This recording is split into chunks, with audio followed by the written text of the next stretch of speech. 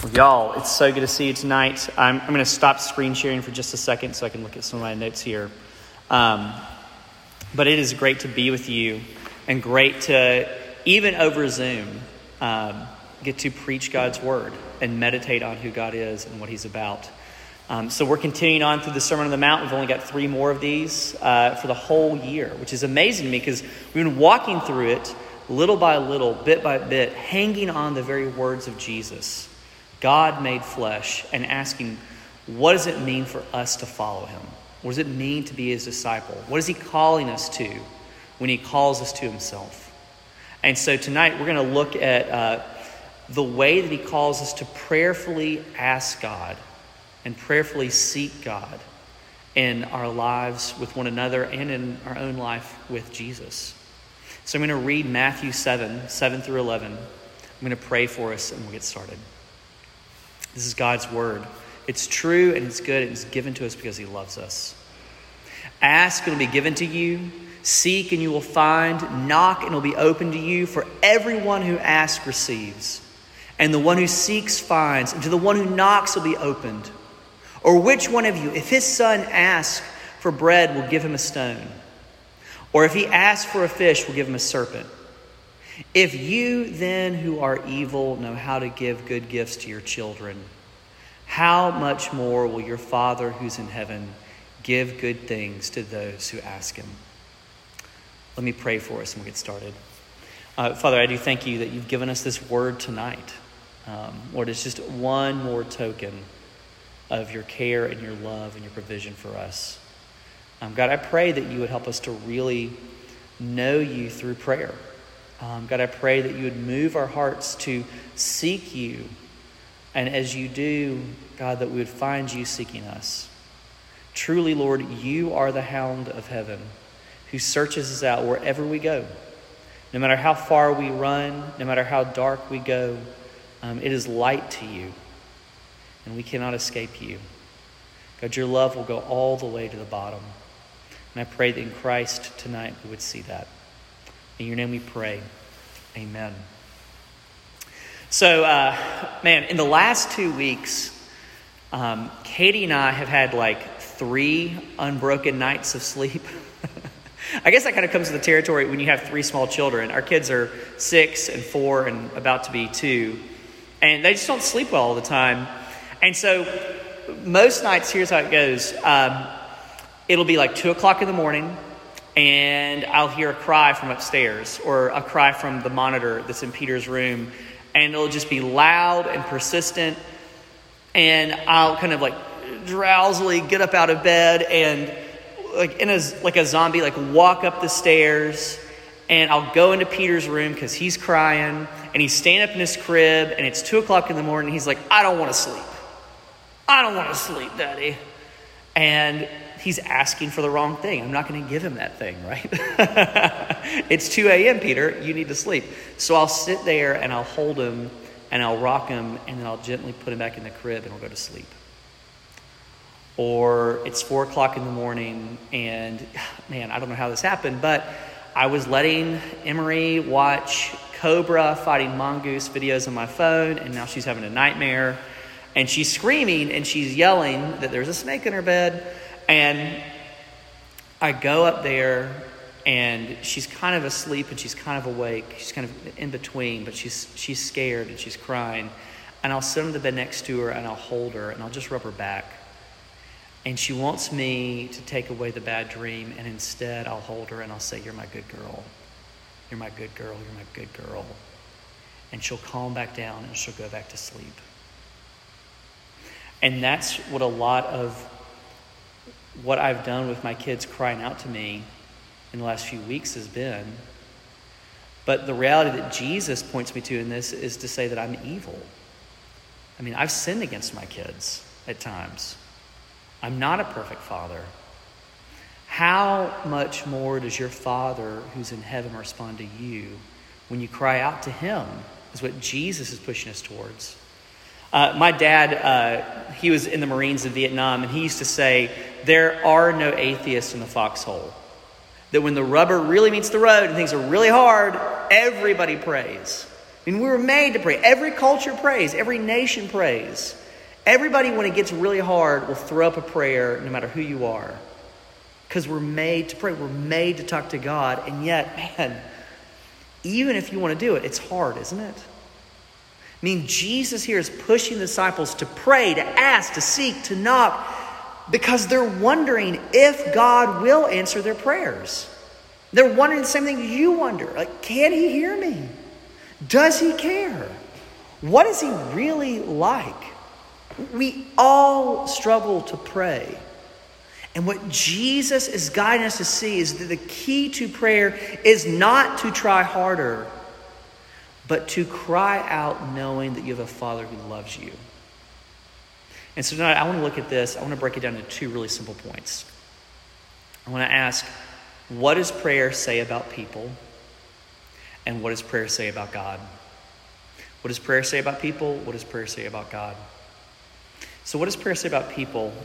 Look, when you think about your reasons for why prayer is hard in your life, what goes through your mind? I mean, prayer is hard because we want, really quick satisfaction to our prayers. But then sometimes when we get something that we prayed for, we tend to say, oh man, it was going to happen anyway. Or if we don't get it immediately and we keep praying for it, we kind of say, man, see, prayer doesn't even work. And so God is kind of in this double bind where he can't win in either way. And it feels like, man, why even pray? Or prayer is hard because it involves letting go of control. And I love control. It's hard because I have to let go of control. Prayer is hard because we don't know how to do it. I mean, it kind of feels at times like I'm just kind of speaking up into the sky. And I don't know if anybody's listening. I don't know if I'm doing it right. I don't know how long I'm supposed to do it. I mean, I recognized a few years ago that I was telling people they needed to pray, but not actually teaching them how to pray. So I started daily prayer, 9 a.m. on Zoom this semester. You should try it out. Next semester it will be in person on campus. But prayer can be hard because we don't know how to pray. Those are our reasons. Why does Jesus say that prayer might be hard for us? I mean, think about how he says this. I mean, it's almost like this aside, like a kind of a throwaway comment. But he says, but you who are evil, like that's kind of his assumption about people. Like God's view of people isn't that we're basically good, it's that we're basically bad. And which means that you should doubt your motivation when you're asking for things in prayer. Like sometimes we don't get the things that we pray for because we're asking for the wrong things. I mean, Jesus says that God's a good father, and a good father only gives good things. But if his children are crazy and they're asking for bad things to fill them up, if they're asking for, give me a rock so I can eat it, or give me a snake so I can play with it, then because that father is good, he's not to give them those bad things, even if they want them desperately. I mean, because we're sinful people, sometimes we say we want one thing, but behind what we say we want something different. Like we say that we want bread, but really we want a stone. We say we want a fish, but really we want a snake. Like deep down, there's something inside of us that's just off. I mean, you might be praying, God, give me something fun to do this summer. Like give me something where I can get out, I can move, I can do something that feels purposeful. I feel like I can do something that's intentional. I can go someplace different than, where I've been for the last 6 months. And there's nothing wrong necessarily with that prayer. But what may be behind that is, God, let me go someplace else because I don't want to go home and have to love my family because they're hard. And I don't want to be with them anymore. Or we can say, God, give me someone to date. And there's nothing wrong with that. I mean, in our culture, you want to get married one day, which is a good thing, then you probably want to date somebody. But what may be behind that prayer for someone to date is a desire to have someone that would make you feel important or special or noticed, to have someone to work out some pent-up sexual energy with. And because God loves you, he's not going to give you something that's not actually good for you. So prayer can be hard because, our motivations are bad and we're, at the core of us, not good people. But prayer is also hard because it makes us dependent. I mean, look at the image that Jesus gives here. He says, ask, seek, knock. It's like a beggar at the door of God, like banging on the door and saying, please give me something to eat. Please Let me have something that's yours to fill me and satisfy me. Jesus say, not only are you evil, but you're also beggars. And we don't want it to be that way. It's like, man, Jesus, I don't want to see myself like this. But he's saying, seeing yourself like this is the only way to experience God's blessing and presence. Like, part of why we don't pray is because we don't see that we're dependent. We don't see that we're beggars. Look, if God is a father to his people, then that makes us children. What are children like? They're dependent. They're not smart. They're not strong. Like, none of those things are things that you would put on a resume, right? Like, not the smartest one in the bunch. Would you like to hire me? Like, you wouldn't do that. But that's the way God deals with us, is like little children. I mean, I had this experience where before the pandemic hit, I would talk to people sometimes about, how's your prayer life? What's going on with that? And they would say things like, man, I don't really pray because I feel like I'm so busy. And then quarantine happened and everything shut down and, their calendar was cleared. And we were talking and they're like, man, I still don't pray. And they understood that the reason wasn't because they were busy. It was because they weren't dependent. And they didn't want to enter into dependence. Like, they felt like it was easier and more exciting to get what they wanted in the way they wanted than to sit quietly and ask their Father for their heart's desire. Look, we're not eager to ask because at heart we feel like it's on us to solve our own problems. You feel like you've got to figure out what you want to become and how you're going to do it. And part of why you're so anxious and scared sometimes is that when you approach life that way, then it's on your shoulders to achieve a blessed life, a full life, an abundant life. And what Jesus is trying to do here is to give you the eyes to see that it's not on your shoulders. That God is not a distant, divine authority figure demanding that you figure things out on your own. But he's actually close and present and wants to give us himself and wants to give us good things. Like, ask, seek, knock, be persistent. God loves persistence. Look, think about the image here.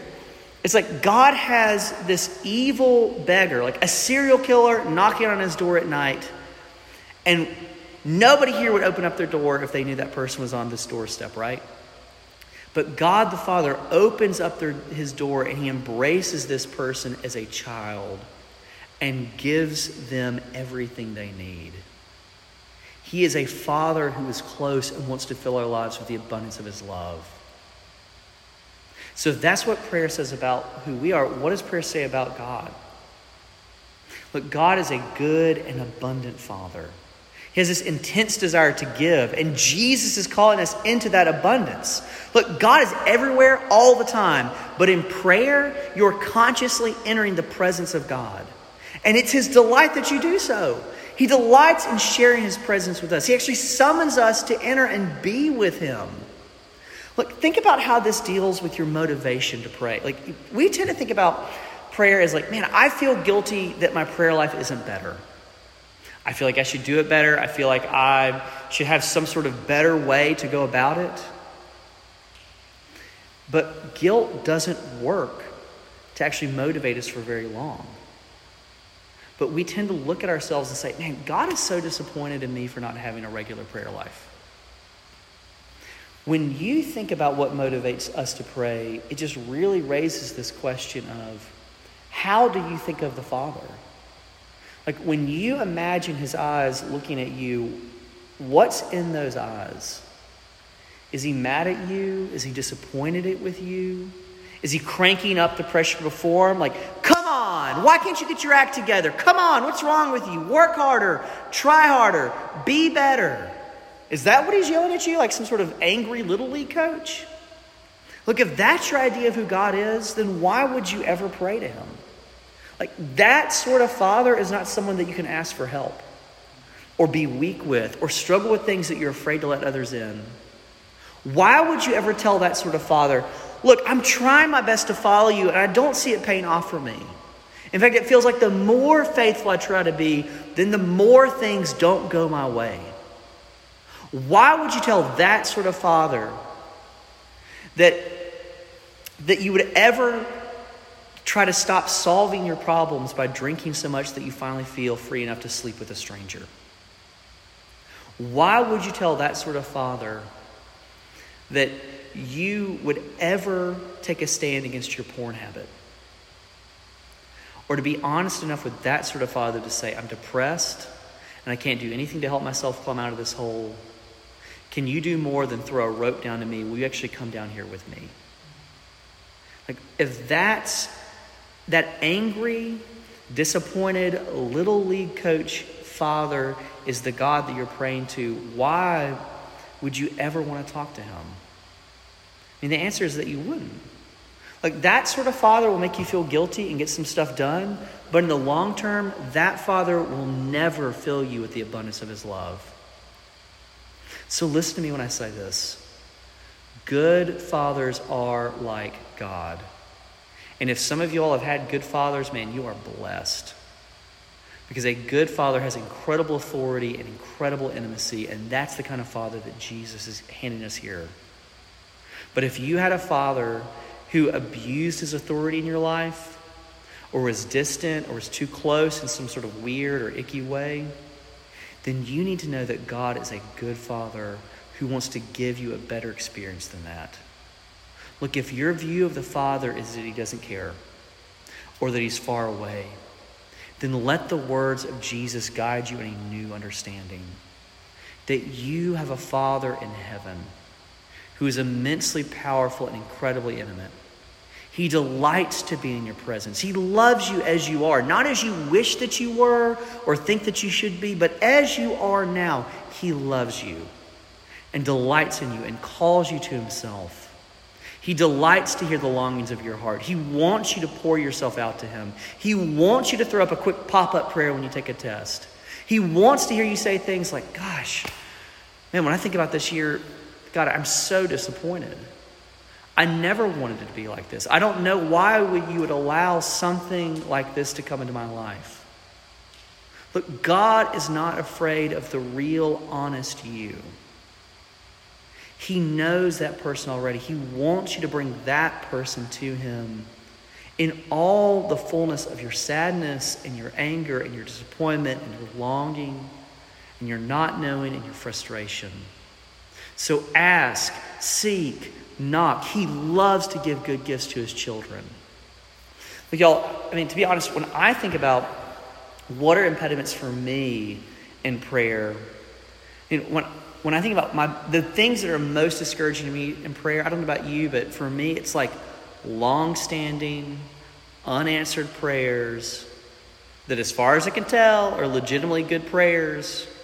Like, heal this person that I love. Bring my lost family member to faith. Heal the parts of me that feel broken. And I pray those prayers and it doesn't seem like anything happens. And I can't tell you everything that the Father does with that, but I can tell you that when you come to the door and you beat on it, he may not give you exactly what you're asking for, but he will open the door and he will give you himself. I had this experience with this, years ago. Look, I don't come from like an abusive family. My life is not a Lifetime movie. I come from a pretty normal family in a lot of ways. But when I was in seminary before I got married to Katie, I remember I was at home on my couch listening to a sermon on adoption, about how God takes people that were not part of his family and he makes them part of his family and makes them his sons and makes them his daughters. And there was something about that sermon that just got up in my insides. And I was undone. And I was just sitting on my couch by myself in my living room just weeping and just calling out to God, like, why was our family like this? Why was our family so broken? Why was it a place where I felt so broken? Just calling out to him and weeping. I mean, at some point, my roommate came in from the grocery store with like bags of groceries in his hands and like sees me crying on our couch and just kind of sets them on the counter and like goes to his room and is like, whoa, we'll talk about that later. But man, my family is still functionally the same. But what God did in that was he met me. And it was enough. Look, prayer is not just about asking God to do stuff. It's about being shaped by a relationship with the Father who loves you. Paul Miller in The Praying Life put it like this. He said, learning to pray doesn't offer you a less busy life. It offers you a less busy heart. As you pray about something, you find that there may be better things to ask for. Instead of, show me the person that I need to marry, maybe you'll start asking for trust. Like, give me the faith to believe that I can have a full life even if I were to never get married. Like, more than what you can get from him, God desires you to be a person that is with him and that becomes like him. Like, he's refining you through the process of prayer, through like amazing times of prayer where it feels like, man, I feel like I just functionally sat down and had a good meal with a good friend. My heart feels so full. And hard times of prayer where it's just like, I don't know if that, 10 minutes that I just spent trying to pray was worth anything. But in prayer, you learn to love new and better things. You are shaped by the presence of the Father in your life. Look, it's like this. When you become a Christian, you get Christ's life. What he has becomes yours. What you had became his on the cross. But there's still this disconnect, isn't there? Like, how do you bridge the disconnect? Like, I'm supposed to be holy. I'm supposed to love God. I'm supposed to love my neighbor. I don't do those things. You bridge the disconnect over time in prayer as you enter into the presence of the Father, and he spans that disconnect and makes you want the things that Jesus wants, to love the things that Jesus loves, to be a person who's more truly you by becoming more truly like Jesus. Look, the boldness and the insistence of coming to the Father again and again in prayer is really this act of childlike trust. Of God, take my life and just hold me. Just be with me. Let me cry out to you. Sustain me. Feed me. I'm little. I don't have what it takes. And your confidence in prayer is not that you get it right, or even necessarily ask for the right things in the right way. But your confidence is that Jesus has come to you first and knocked on the door of your heart. Hear what he says to us in Revelation. Behold, I stand at the door and knock. If anyone hears my voice and opens the door, I will come into him and eat with him and he with me.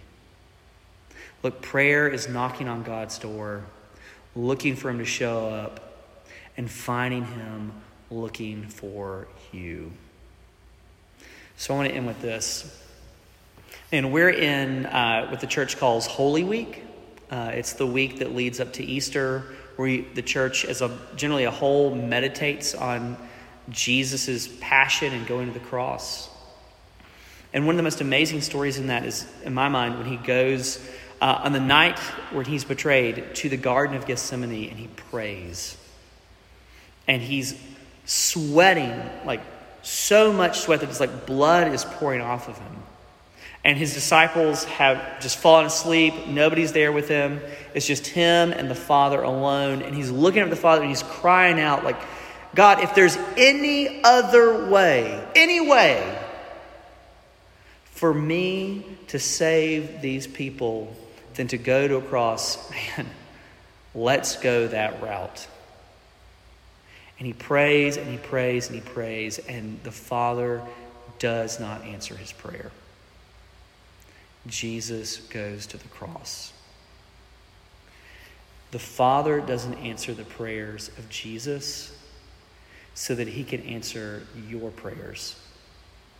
To know him, to be with him, to be healed in ways that you never even knew you needed to be healed, to become wise in ways that, man, you're just not going to figure out on your own, to become like God by being present with God and being shaped by God's character. That's our hope, and that's our confidence in prayer. That because Jesus' prayers weren't answered, your prayers can be answered because you are God's son and daughter. And that's our offer to you tonight in RUF, to know that Father who looks at you, loves you, and embraces you in prayer. Amen. Let me pray for us. Father, I do pray that you would open our eyes to the reality of who you are and what you're about in the world. God, lead us and guide us in prayer. Lord, it is so hard sometimes to try to sit quietly and just be with you. Our minds are so full of different things. But God, I pray that you would quiet our hearts and our minds. And God, that we would know your calm and gentle presence. Something that is so powerful that it called the cosmos into existence. And yet is so delicate and tender that it can deal with the most fragile and broken parts of our lives. I ask all these things in your good and holy name. Amen.